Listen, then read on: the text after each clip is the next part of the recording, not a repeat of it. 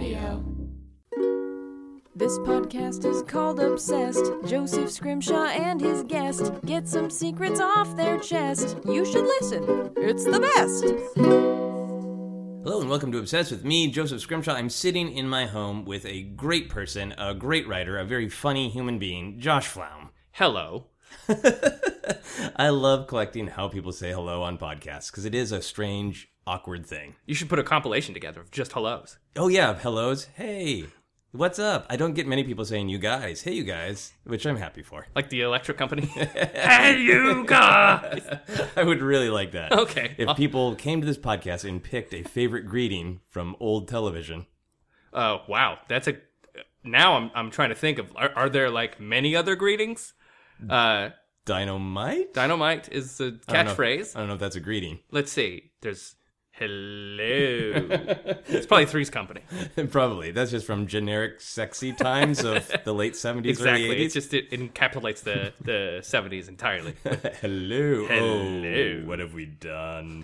I am so excited to talk to you today Glad to be about here. your obsession. But first, I want people to hear a little bit from you about who you are, what you do. You have a storied career in writing comedy stuffs. Wow, I wouldn't call it storied. To my mind, it's storied. Well, thank you. Meaning that, like, there are multiple stories that I've heard have a lot of stories. Okay, so about me. I am from Toronto, Canada. Moved to Orlando, Florida, my senior year of high school, which is where I started doing improv. So I have my base in improv. And, Okay. I moved out here back in 2001, became a writer. Mostly, I wrote for 4 years on a show called Attack of the Show. Nice. Hosted by Kevin Pereira. That's where I sort of ground my bones in live daily television. And I've also been writing off and on for Nerdist for a while now. Cool. On the side, write screenplays and TV shows. I also created a web series called Written by a Kid. Yeah. With my friend Will Bowles. And it's so great. That's where I first heard of you, and then I met you through other friends and was delighted. Yeah. So that's me. All right. That's the nutshell. Okay, so your obsession, obviously you're a writer, you're a very funny person. You have some performance background, right? You've done some performing, right? Mostly improv. Okay. I performed, I had a contract out at Disney World in Orlando, Florida, Pleasure Island at the Comedy Warehouse. The Pleasure Island Comedy Warehouse. Oh, yes. The place was called Pleasure Island. It was Yeah. a separate place. That's the only place on Disney property where you could actually buy an alcoholic drink. That's the place I would go. Yes. And there were 4 nightclubs and 1 comedy club. The comedy club was Comedy Warehouse. Okay. That would be weird if that was like a nightclub. The actual comedy club was like Arabian Nights or whatever else. I can't remember the clubs out there. But it was an improv show. I performed 5 shows a night for almost 2 years. Hour-long shows? 45 minutes. 45 minutes, okay. Yeah. 5 shows a night. 5 Damn. shows a night. And I also had a comedy troupe at the time called Them.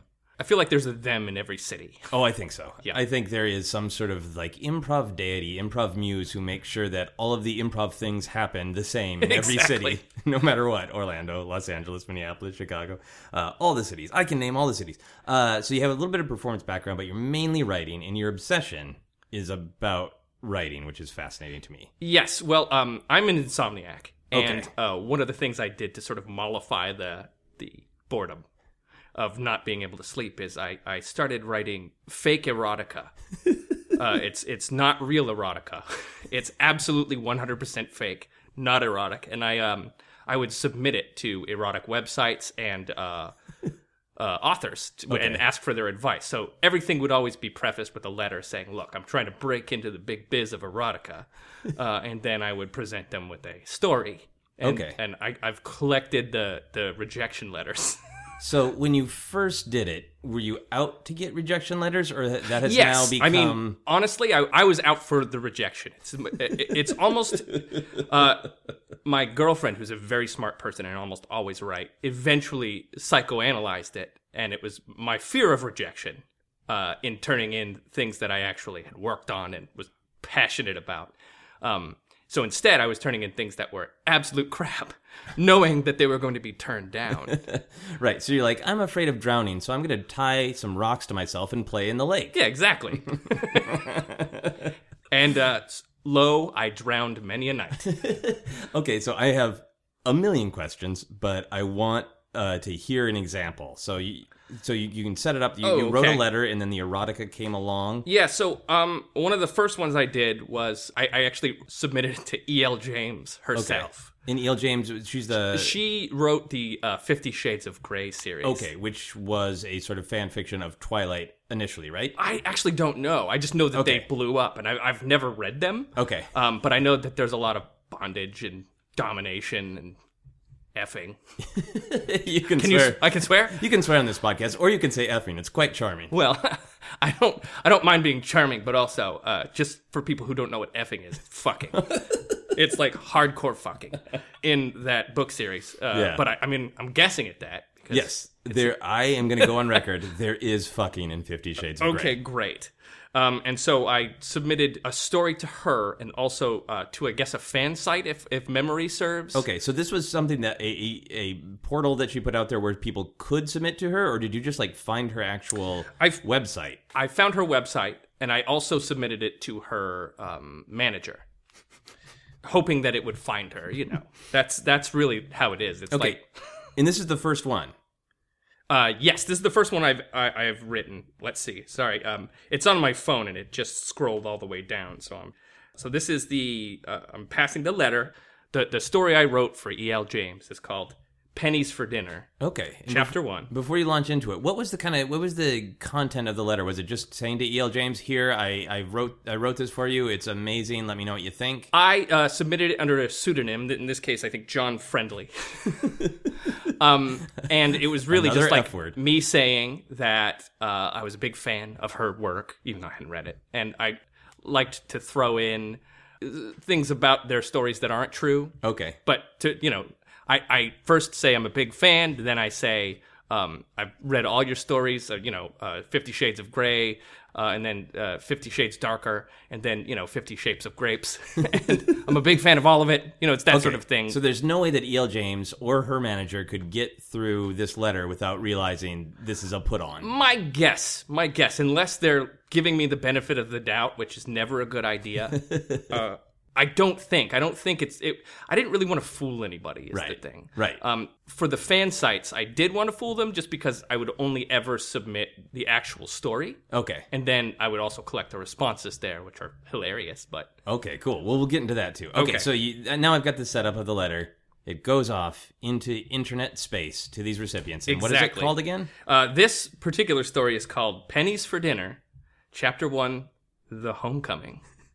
So now I have to take my glasses off because I actually can't see anything close up when I'm wearing them. It's already so erotic. Okay, here we go. Took your glasses off like a champ. Prepare to get randy. Touch yourself. Intellectual stripping when you take your glasses off. All right, Pennies for Dinner.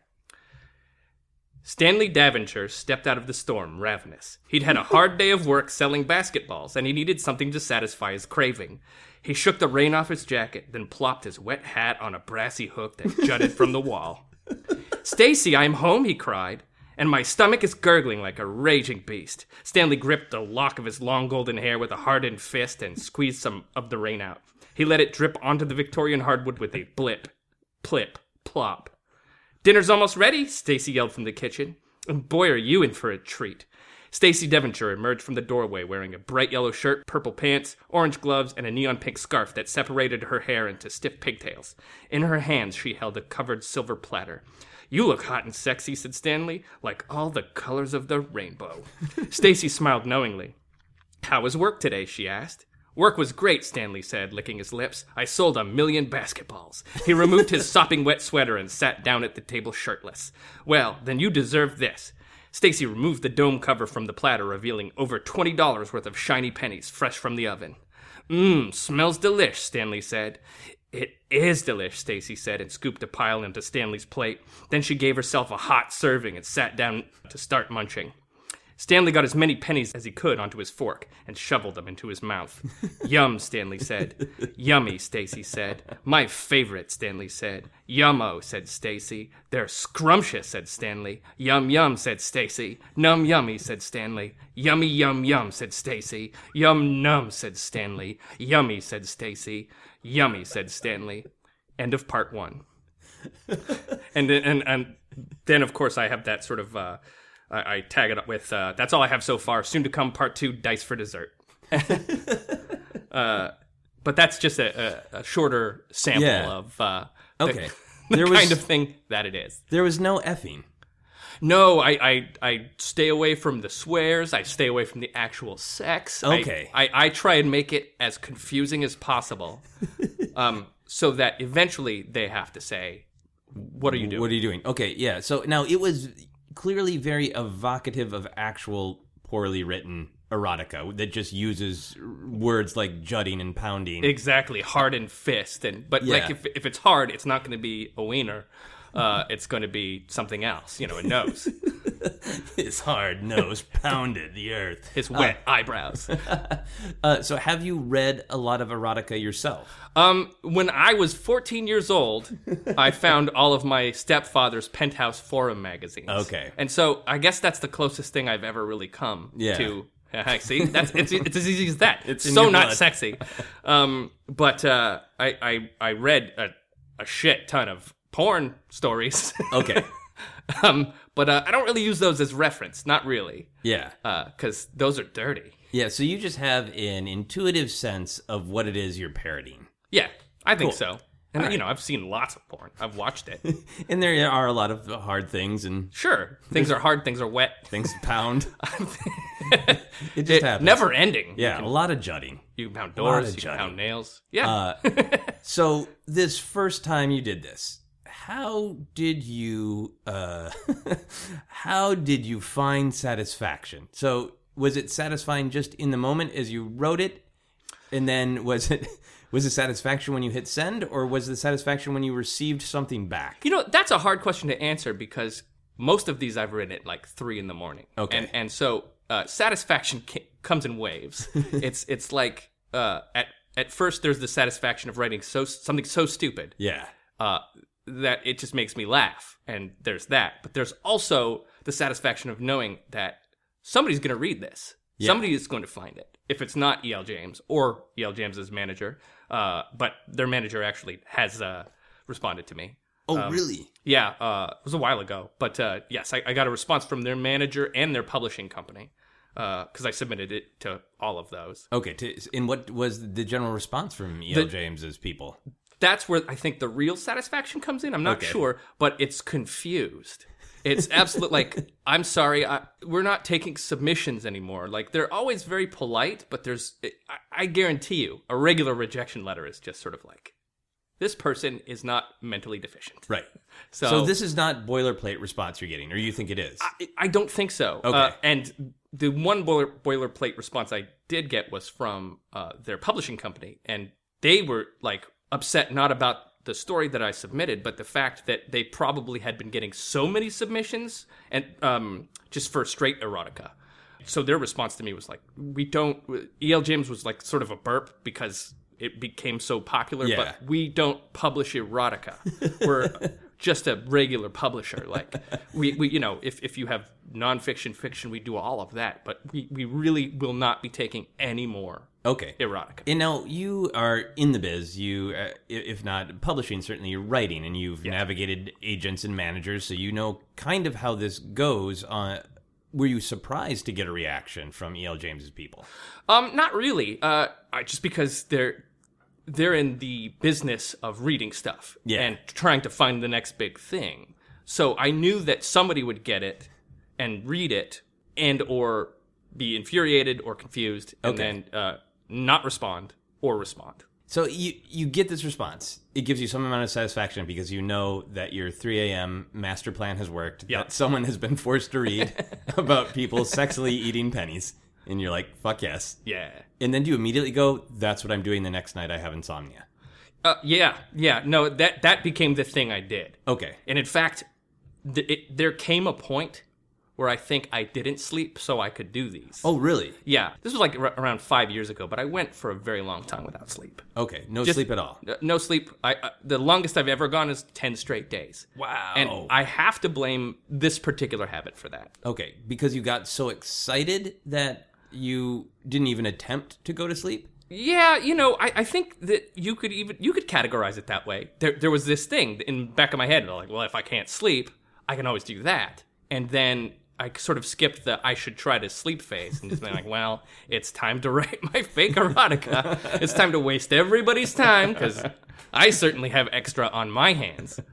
So I think that it eventually was the cause of my insomnia rather than the panacea. Is your insomnia a little bit better now? Because you said this was about 5 years ago. Absolutely. I started smoking pot. Okay. I was going to ask about that. Now I know other people. Very well. Are there nights where you are faced with the challenge of I could have some pot and sleep like a normal person, or I could stay up and write crazy erotica? Not anymore. Okay. So much just because I'm getting married. I have a girlfriend. I have a life and actually a burgeoning career where I'm working more. And that all helps. But I still, on my free days, will go ahead. If I'm feeling insecure, I'll go and write something that I know nobody will like. And I imagine that's very freeing to just try to write something just horrific. It is. And in fact, I think it's the reason I'm a better writer. You know, if I'm actively trying to write something that I know people will hate, then it surprises me and them when I write something that they like. I truly think that is how it ended up. Okay, so it's taking away the inhibitions when you write. Absolutely. Your real stuff. I still, with this sort of thing, the one thing is I still try and make it as weird as possible. I try and pick the right words and the exact right things that will make people crazy. You know, and I'll always try and make them sound a little sexy. So, like, I have one story called "Under the Whipper's Boot" that sounds super femdom and exciting and randy, but it's a big Wild West show starring this woman who uses a whip to do tricks.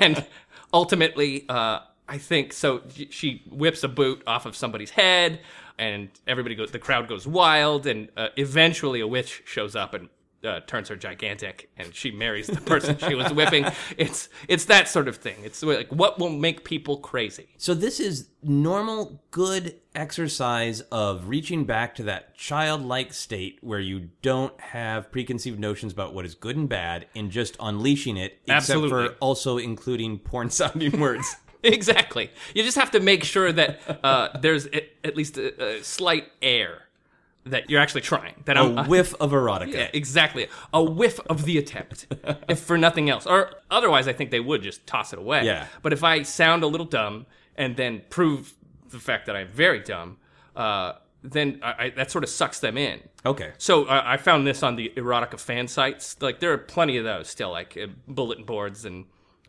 where people turn in their own erotica to their friends online. And they all sort of critique each other. Okay. So I want to get into that, but I'm curious first. So you have your first E.L. James adventure. It goes well. And then did you move immediately on to the erotica fan boards? Or where else did you send I had been stories? doing everything sort of simultaneously. So once I turned it into E.L. James, I also was like, well, what am I going to do with this if not troll everyone? So I have actually put that story Pennies for Dinner on like several of the bulletin boards and the chat sites. And not I don't think they exist in the same form now, but there's always, it's sort of like the Reddit for people trying to write porn. Okay. So, I was going to try to say a porn Reddit joke, and there's no need to. Sometimes, as a comedian, it's just okay to not make a joke. So what kind of response is it? Do you get a back-and-forth conversation going? And if so, do you, like, take on a role, an alter ego, as person who doesn't understand erotica? Absolutely. In fact, the best take, in my opinion, is to be oblivious and friendly. It's why I named that character John Friendly. I never wanted to give anybody the impression that I was making fun of them. Right. And I never got rude. I never swore. And I always answered people's doubtfulness with enthusiasm. Okay. So if somebody was like, what are you trying to do here? I'd be like, well, look, I'm just, breaking into the business. Any critiques you can give me is great. So I actually got a couple of people to critique my stories as well. Yeah. One of my favorite notes about that story that I read you was I find it realistic that somebody could sell 1 million basketballs in a night. So somebody pushed their erotica nerd glasses up. Absolutely. And it wasn't that they were eating pennies. No, they keyed into the basketball thing. I'm sorry, but that really took me out of it. The fact that he sold 1 million basketballs in one evening. And my response to that was, well, I feel like somebody who doesn't have the get up and go to sell 1 million basketballs doesn't deserve pennies for dinner. And what did they respond to that? Did they? They were like, well, that's hard to argue. And then that's it. That's usually the end of the conversation. Once I answer them back, they'll give me a very curt reply, which is a sort of like, goodbye. Okay, this conversation's going nowhere. Yeah, it's going nowhere. So long. Cool. So then did you submit to any magazines? Do magazines exist these days? They exist online, I think. Okay. And certainly there are erotic magazines, but those make you do more work. So you have to put it in a specific format, and you have to show multiple stories, and you don't normally get, like, they'll take 90 days to respond, and I kind of wanted the, like, what will happen in a week? Okay. So this is where you draw the line. You have developed this insomnia activity of writing fake erotica and sending it to people to get reactions, and you drew the line at formatting. Yeah. I'm not going to take the time to format Well, this shit. formatting is really hard if you don't know how to do it. It's a pain in the ass. Yeah. So you have gotten some actual, like, rejection letters as well? Absolutely. And what are those like? They're usually very polite. Usually they say, like, what you are writing right now isn't what we're looking for, but feel free to submit again in the future. Some people cut you off at, like, we have to wait 90 days. Okay. I think some people lie and, like, you have to wait 7 years. By then, surely I'll forget. But there was one time, and I'll tell you this right now, nobody was more shocked than me, where they took it and they just published it. What? And again, I actually wrote a whole separate blog just about that experience, because Okay. it was the acceptance of something so preposterous that I felt like I could never succeed again. Yeah. You know what I mean? Like, if I did my worst and it was taken as something that was supposed to be my best, I just felt like that was it. That was like... You just feel like the confirmation that the world is a bizarro backwards Yeah, place. and what's people, the point? Yeah. What's the whole point? Like, even if I do my actual best, if my very worst is being published, then what does it mean to get your best published? Okay, so just like the idea of success had been eroded in your mind. Exactly, Okay. and I think I called that, I wrote a big blog post about that. I called it "Success is the Same Thing as Failure." What was that story? Do you That remember? story was about a clown. It was like a circus story, and it was a clown who showed up at it, like the carnival car of the woman who gets knives thrown at her. Okay. I'm trying to remember now, but I remember it was his car. That's right. So he comes back to where he sleeps at the circus. Okay. And the woman who gets knives thrown at her is there, and she's like sweating profusely. And he's famous for his balloon tying. So, there's a lot of balloon tying jokes in there. Like, he grabs the balloon and he blows it up until it's really long, and then but then I remember also she had turned his air conditioning on because it was so hot. Okay. And he lectured her for pretty much half the story about conserving energy, because the environment is very fragile, and it's something to cherish. And that's the one that got published, and that's why it was so confusing. So I figured eventually that they just didn't read it. And they were just like, took we'll whatever. take any submissions at all, because they didn't pay me. They just put it up on the site. And how did you find it? Did you get an Yeah, notice? they sent me an email saying, congratulations, you've been published. You're an excellent writer. We look forward to working with you in the future. But then that was it. Wow. So is there in your mind any possibility where they thought, this is fun, this is a twist, it's a parody on what we do? I don't think so. I really don't, because if they had read it, like, there was absolutely nothing erotic about it. And if you'd seen the other stories, and I always do a little bit of research, just research, they're very sexual. So it seemed inappropriate. Yeah. Because there's no nakedness. There's just sweat and lectures about the environment and balloon tying. And so I really don't think so, unless clown porn works no matter what. Yeah. It's just the presence of a clown, they felt like... Exactly. Maybe they do just search for specific words, and you had clown and long, and they're like, it's in. Yeah, got another one down the pipeline. Finally, somebody's breaking into the clown stuff. People have been asking for that. And the environment. All the sexy environment lectures. Nothing gets me hot like an environment lecture. Oh, that's why I watch the news. Say global warming, Wolf Blitzer. Say global warming. I'm sure there are plenty of people that's true for. So I was actually going to ask you if you feel rejected when you don't get a rejection letter, but that's kind of what this was. Yeah, I always hope to get a rejection letter, but I never expect it. Okay. Because these people are busy, and these are real lives I'm effing with. Yeah. Fucking. I meant fucking. So, no, I don't get sad. In fact, there's a part of me that feels good. Like, I didn't waste that person's time. Okay, so you are aware of the trolling element of this. Oh, obviously. absolutely. And absolutely. you are, like, every interaction I have had with you in our friendship, I think of you as, like, a very kind person and a person who's very aware of the world around them. Absolutely. So it seems like you have found this, like, I will troll this far and no farther. And that's why I made sure never to swear and always be really polite. Yeah. You know, and give them the impression that I'm just there to do my best. Right. And when you take that position, they can't get too mad. They don't get that frustrated, but they still have to respond if that's their job. Yeah. And you're probably giving them, like, a really interesting day. Like, there's probably somebody who is reading the same boring, I had sex with a Scotsman erotica again and again, like, and then I read one about eating pennies and clown environment, and they get to tell their friends. Well, and I think that's it too, because I also like to consider myself a person who can at least put a sentence together, and I know for a fact, having read a bunch of these real ones, that some people still can't do that. Right. And so I imagine it's frustrating enough just to have to read this stuff, because, you know, some of it comes across as if it's being written by, like, a third grader. Yeah. So if you can put a sentence together, at least it's entertaining. So I guarantee you these people are making it the entire way through my stories. Right. Going, whoa, what's going to happen next? Where's the fucking? It's got to happen sometime, right? The quality of this prose leads me to believe there will be fucking. Yes. But no. So you've masterminded this, so it gives you some satisfaction. It is not cruel trolling, and it's not kink shaming anyone in this industry. No, please enjoy your kinks, so long as you're not hurting anybody or, you know, raping anybody. No raping, you assholes.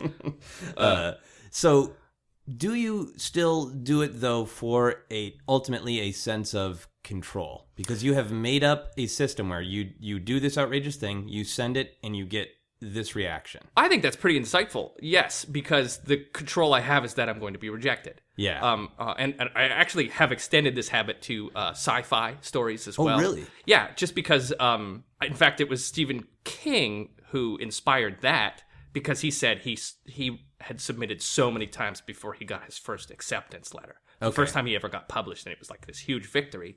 And he made it seem like, wow, this is really hard, which of course it is. It's incredibly hard. So for the science fiction ones, like the porn ones, clearly you write in the style of porn, right? And then there's no effing. So what is the effing in science fiction stories? They just never go to space. They never time travel. Well, it's just bad science fiction. Okay. It's bad fantasy, because I've done fantasy as well. So it still contains all of the elements, but I make it so that every name of every planet is ridiculous. Like, I have stories where, like, I had Thanksgiving in Space, okay, which was a special one. But, like, so it's guys just walking on the sun in their regular clothes. Like, there's science fiction involved, but it's really bad. So he was finding, like, sun frogs for Space Thanksgiving for the rest of his crew. So he was up there, he was just grabbing them. Like, he had a special suit on, but not much else. Just everything that I do is impossible. There's no real science behind it. Right. This is nails on a chalkboard for geeks. Exactly. Okay. Nice. Still polite, though. Still as enthusiastic as possible. So that in the end, when they give me their rejection letters, I am happy. I'm happy. You're right. I'm happy knowing that I didn't really hurt their feelings. I'm not making fun of science fiction. Certainly, God knows I love science fiction. It's one of the things that's kept me working for the past 8 years. Yeah. But sometimes you just have to put all the crap out. Yeah. Oh, man, that sounds so freeing. It is. I wanted to ask, especially given the experience you had with feeling weird about being accepted, about having the story accepted and published, if somebody came to you and was like, no, I really want to give you a book or a movie deal. I want to make a movie of Environment Clown. Right. Would you take it? Well, certainly I would entertain it. Yeah. If there's money involved, that's kind of what we all do in the industry. It's like, well, sometimes you take the money. Yeah. Whether or not you want the job. But it's so unlikely Yeah. that I just have to say yes. I have to say yes right now because it's easy. It's like if somebody wanted to make a movie about the balloon tying clown that is not going to have sex with the sexy lady that's sweating all over his bed, but instead is going to lecture her about the environment. If somebody really wants to make that movie, I will accept that challenge. I feel like some people would go to a movie called Non-Frightening, No-Sex Clown. Yeah. At this point. That's a great title. A lot of clowns would go. Because they're sick of the scary clowns. They're mad about it. I think it would drum up some buzz in Hollywood. Yeah. Like, what is that all about? And I bet you could come up with something else, because you do seem to be pretty in touch with why you do this, that if this got blown up into something that was real world, that you could find a different thing. Yeah. I think in that case, I would at least try and make it good. Yeah. You know? I would try and give them what they've asked for. Yeah. I certainly wouldn't be lazy about it. Yeah. I also know that you're very political. You're very knowledgeable. You write up great summaries for people who live here in Los Angeles when there's a lot of hard to parse. Yeah, I try to. It's hard to parse for everybody, even for the wonks, I think. But Yeah. I was inspired a while ago after an ex-girlfriend of mine just said to me out loud, "Oh, she doesn't vote." And I asked her why. And it was because she didn't understand any of the propositions. Yeah. Which are very convoluted, and so I understand that. She wasn't a dumb person. She was a doula. She learned how to deliver babies. Like, this is a person that was very capable, and yet refused to vote because it was so daunting. Yeah. And so that was the first time I put a prop guide together. I basically just wrote up I tried to make it as entertaining as possible, but I make up these prop guides every voting season. Yeah. That sort of breaks it down in ways that everybody can understand. It takes me a long time because, I have to also parse through it, try and figure out what's happening. It takes digging because sometimes they're just blatantly trying to mislead you. Absolutely. And saying, if you want things to be blue, you should blue. And they're like, actually, that's the red council who's tricking you. It can get very confusing. Yeah. I wanted to assuage people's fears and just get them out voting. That was my only goal. So, if you really are worried about these props, here you go. Here's a very biased liberal viewpoint. But I also try and tell them what... You're super clear about your perspective and why you're voting a certain way. Exactly. So I brought up all of this heady, thoughtful political stuff to ask you if you would ever want to write bad erotica that featured famous political figures of the past or present. Absolutely. I would not be afraid to do that, only because it doesn't get sexual. It's not really going to offend people. It's just going to confuse them. So, yes, I would jump right into that. Would you write a William Henry Harrison erotica? Well, I would have to do my research. I'm aware that he was a president. He's my favorite president. Oh, he is? Because he's to me the biggest comedy president. Because he's the one who was old to be elected at the time, wanted to show how strong he was, so gave his incredibly long inauguration speech without a coat, and then died of pneumonia. Oh, well, there you go. I would happily write a fake erotic story about William Henry Harrison, or Theodore Roosevelt is my favorite president. Oh, yeah, because he got shot and still finished a speech. That's my favorite thing from any. Oh, that's great. If I were to do that, I would have him get shot halfway through, right when it seems like it's getting sexy, he gets shot, but then finishes what he's doing. The bullet could go in deep. He could absolutely. be throbbing. He could try and poke his finger in real deep and try and pull it out as hard as he can. I wouldn't shy away from that at all. In fact, now you've inspired me. Glad to be here for you. If someone wrote bad erotica about you, and you were the star of the erotica, what would you want it to be like? Oh, man, I would want to be half naked, but doing something so mundane, like using a coin to chip off the bird shit from my windshield, or maybe just ordering a sandwich and making that real sexy. I need that to be super crisp, that lettuce. Yeah. And that bread, the crust needs to be hard and thick. And so, if I were in there, sure, as long as I'm not having sex. Yeah. Because then I would be like, That's not how I do it. I like this. If I wrote this, you would be topless, and then you would order an open-faced sandwich. So Exactly. there'd be some weird relationship. And then, of course, the person behind the counter would probably lecture me about coming into a restaurant. They've got health codes. And then I would actually, that's the thing I like to do, is I like to do my research. So I would research health codes, and then I would get very specific. I'd probably even steal the health code language straight and plop it into the story, because it's so dry and boring. Nice.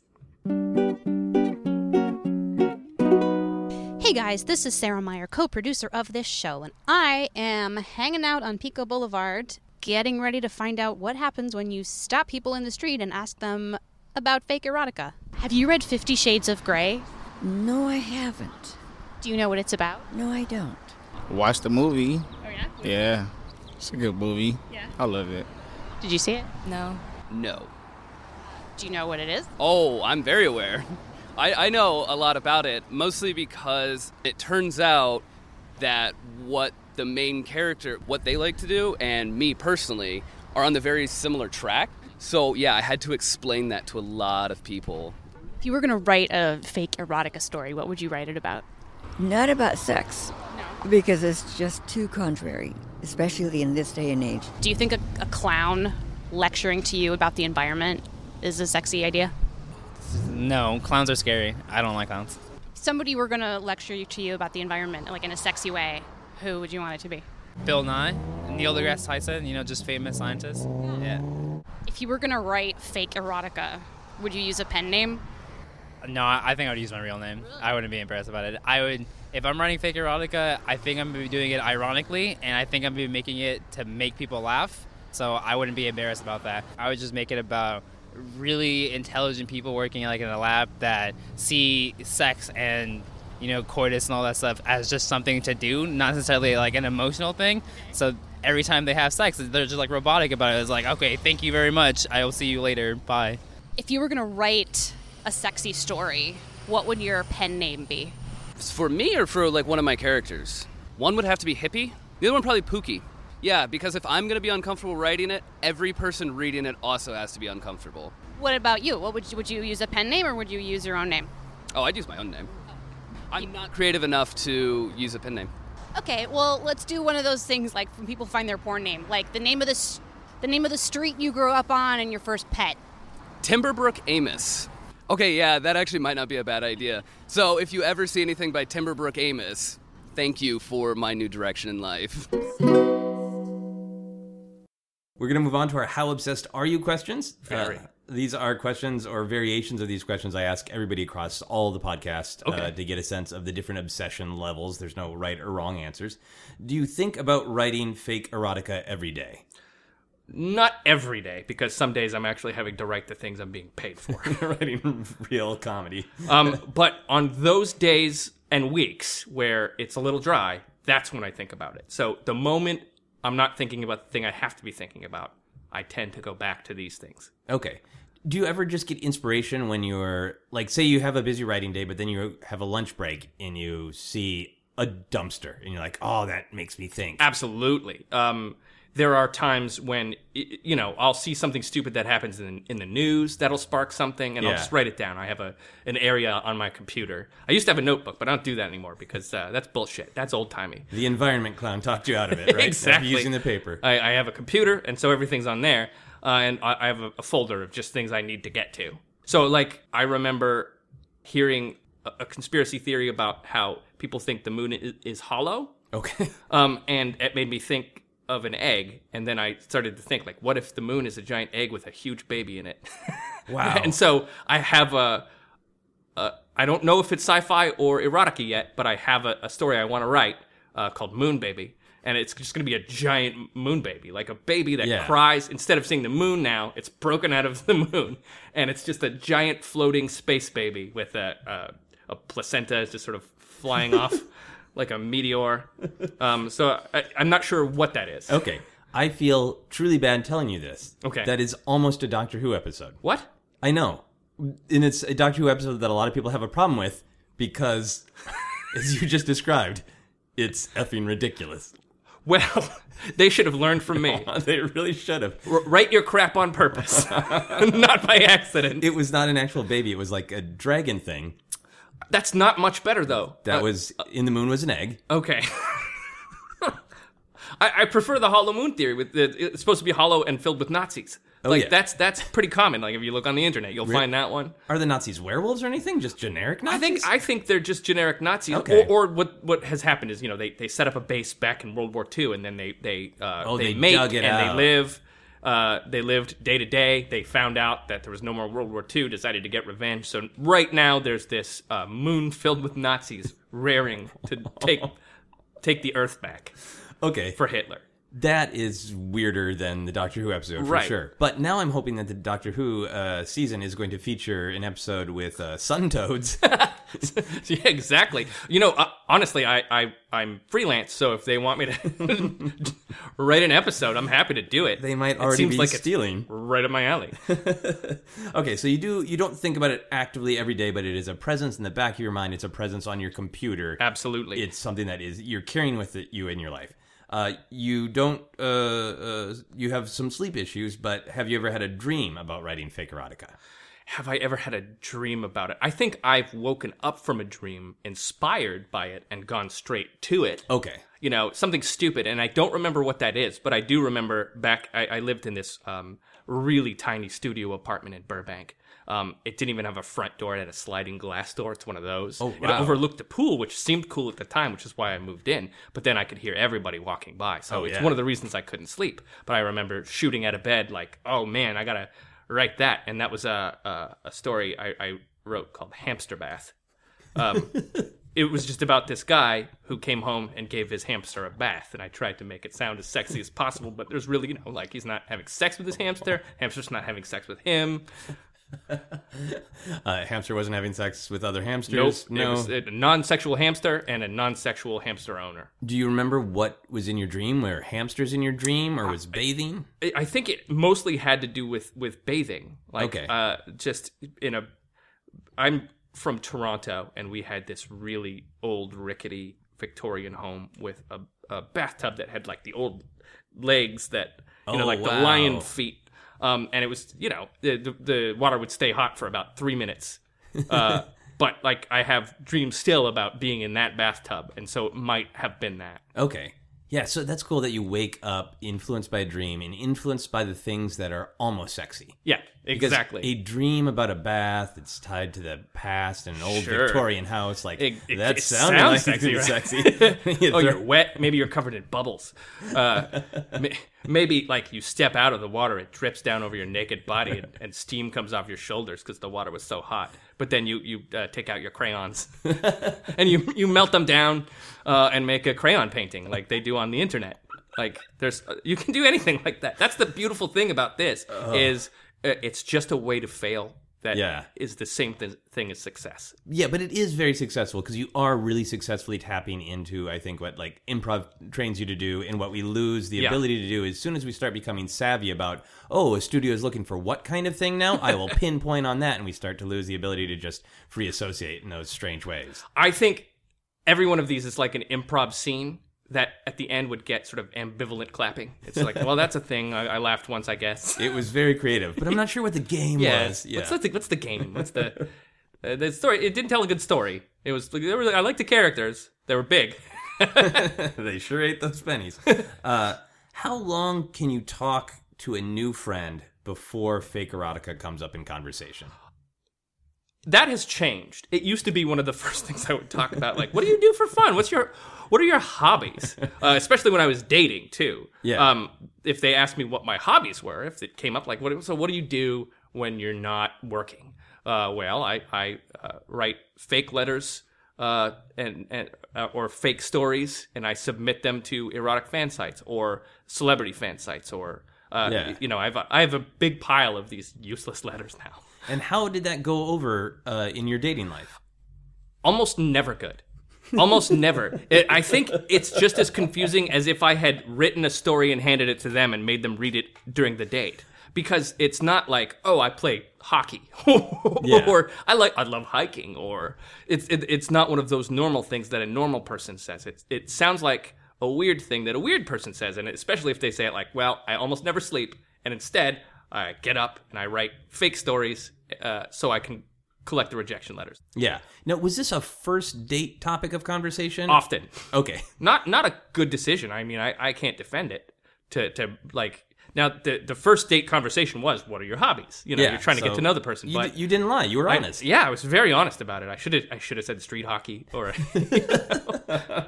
I don't think elaborate lies about street hockey Yeah. are better than the truth. Well, I personally. can just say I gave it up.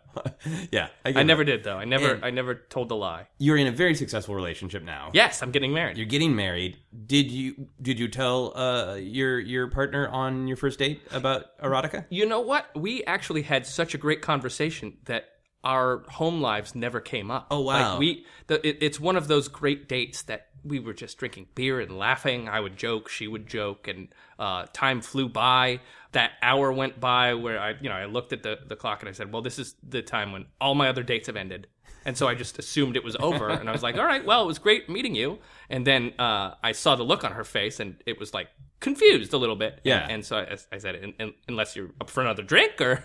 and so we ended up, I think the date lasted for about 3.5 hours. Wow. Which is great for a first date. And she is the first woman I ever kissed on a first date. Wow. Just one kiss. She Yeah. drove off after. So, Not immediately. Not as in reaction. yeah, there's nothing erotic. And then after that date, were you like, I need to let her know about the fake erotica? She found out because I wrote one. And Okay. I posted it and she read it and she was like, oh, is it... What? Like on social media? Yeah. Okay. I the ones I like, I post to a blog. Okay. Just because it's not for anybody else but me. I'll share them on Facebook, but Yeah. after a day or so, I'll forget about it. Like, that's Okay. it. They're mostly so I can keep them someplace. Okay, to collect them. So that seems almost to me the better way to find out about it. To just be like, I already met this person, Yeah. I really like them, and then, I happen to see this thing on social media. But then also just being able to see exactly what it is, I think is better than hearing about it. Because just hearing about it is almost like, I'm not making fun of trigger warnings, but it's almost like if you came across an article that had like 8 million trigger warnings. Right. And then you read it and like, this is just about bunnies singing. There's nothing in this that's Exactly. scary or weird. Well, and the one thing I do on my blog is I'll actually say, like, when I can't sleep, I do these things. I know they're terrible, but it's not the point. Yeah. So, like, there's a setup for it that you can read and go, oh, this person actually isn't crazy, or might Okay. be, but not in that way. Cool. So next, how obsessed are you question? Would you have a fake erotica-themed birthday party? I would.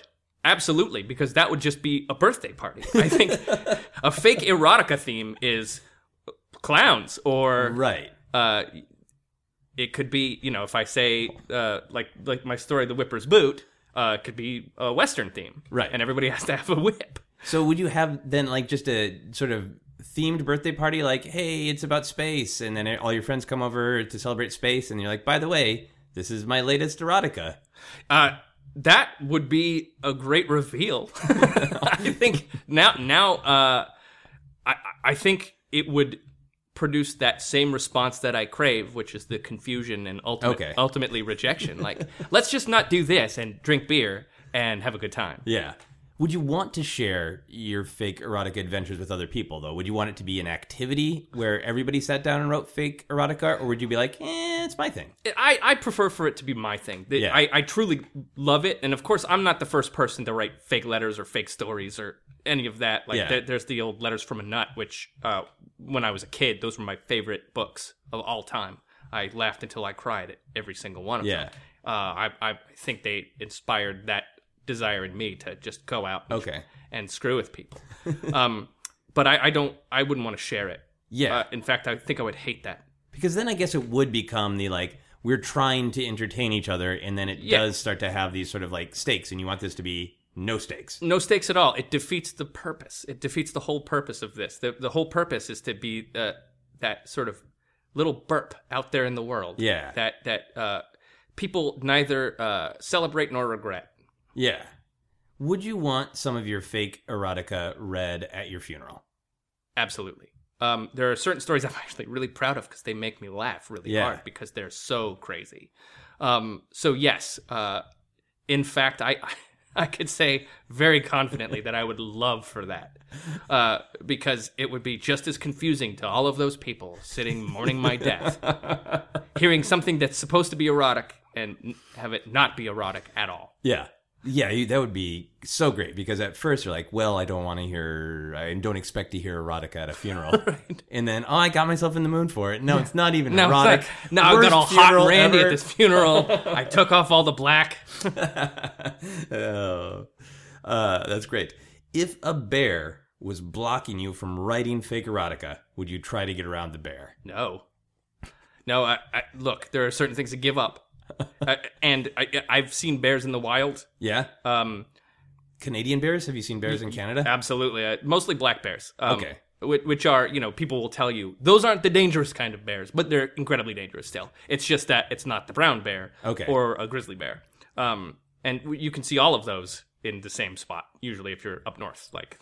If you're up north far enough, you'll see them all.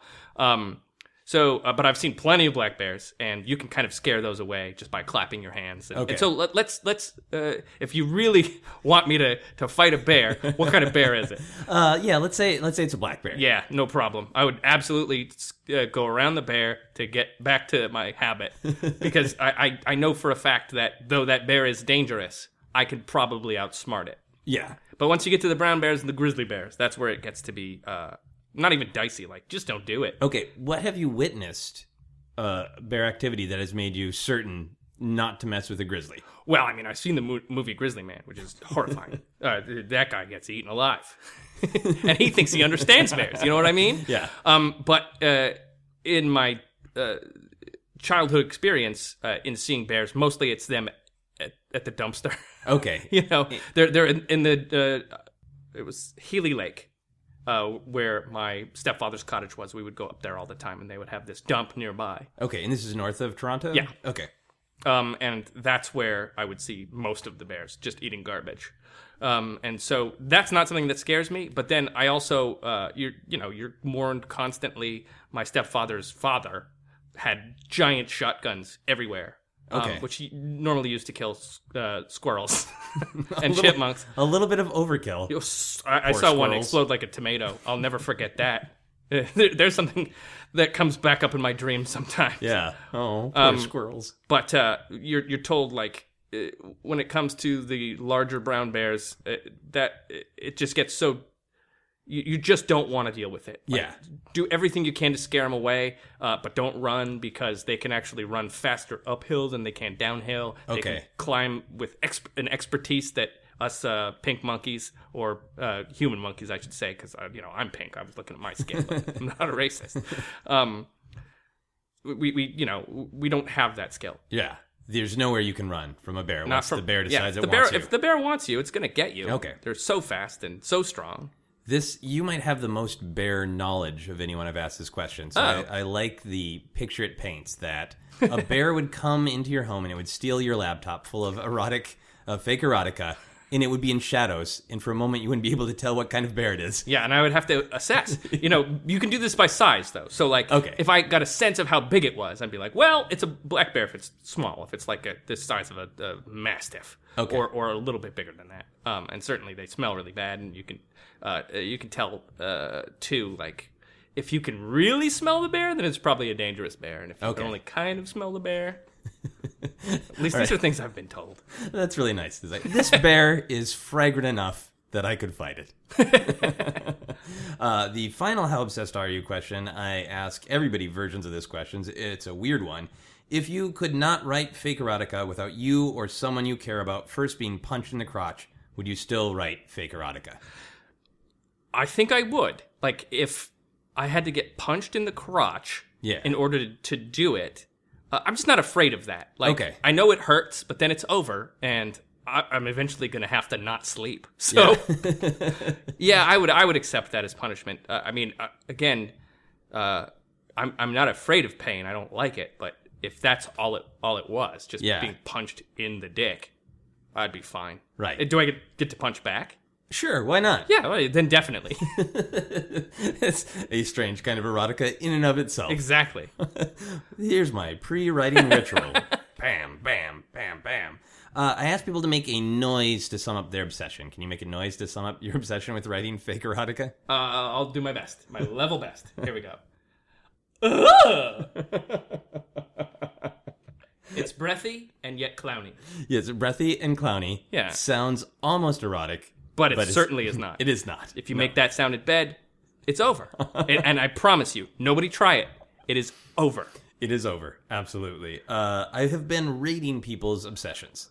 And this is no judgment, just kind of like a scale across all the podcasts that I do. So 7 is the highest. Okay. 1 is the lowest. And then just to give it flavor, we'll say it's 1 out of 7 long, hard balloons. That makes no sense. I think you are like 5.5 long, hard balloons obsessed. I would actually have said 5, but yeah. Okay. I think I'm satisfied with that. Okay. Super satisfied. So satisfying, those long, hard balloons.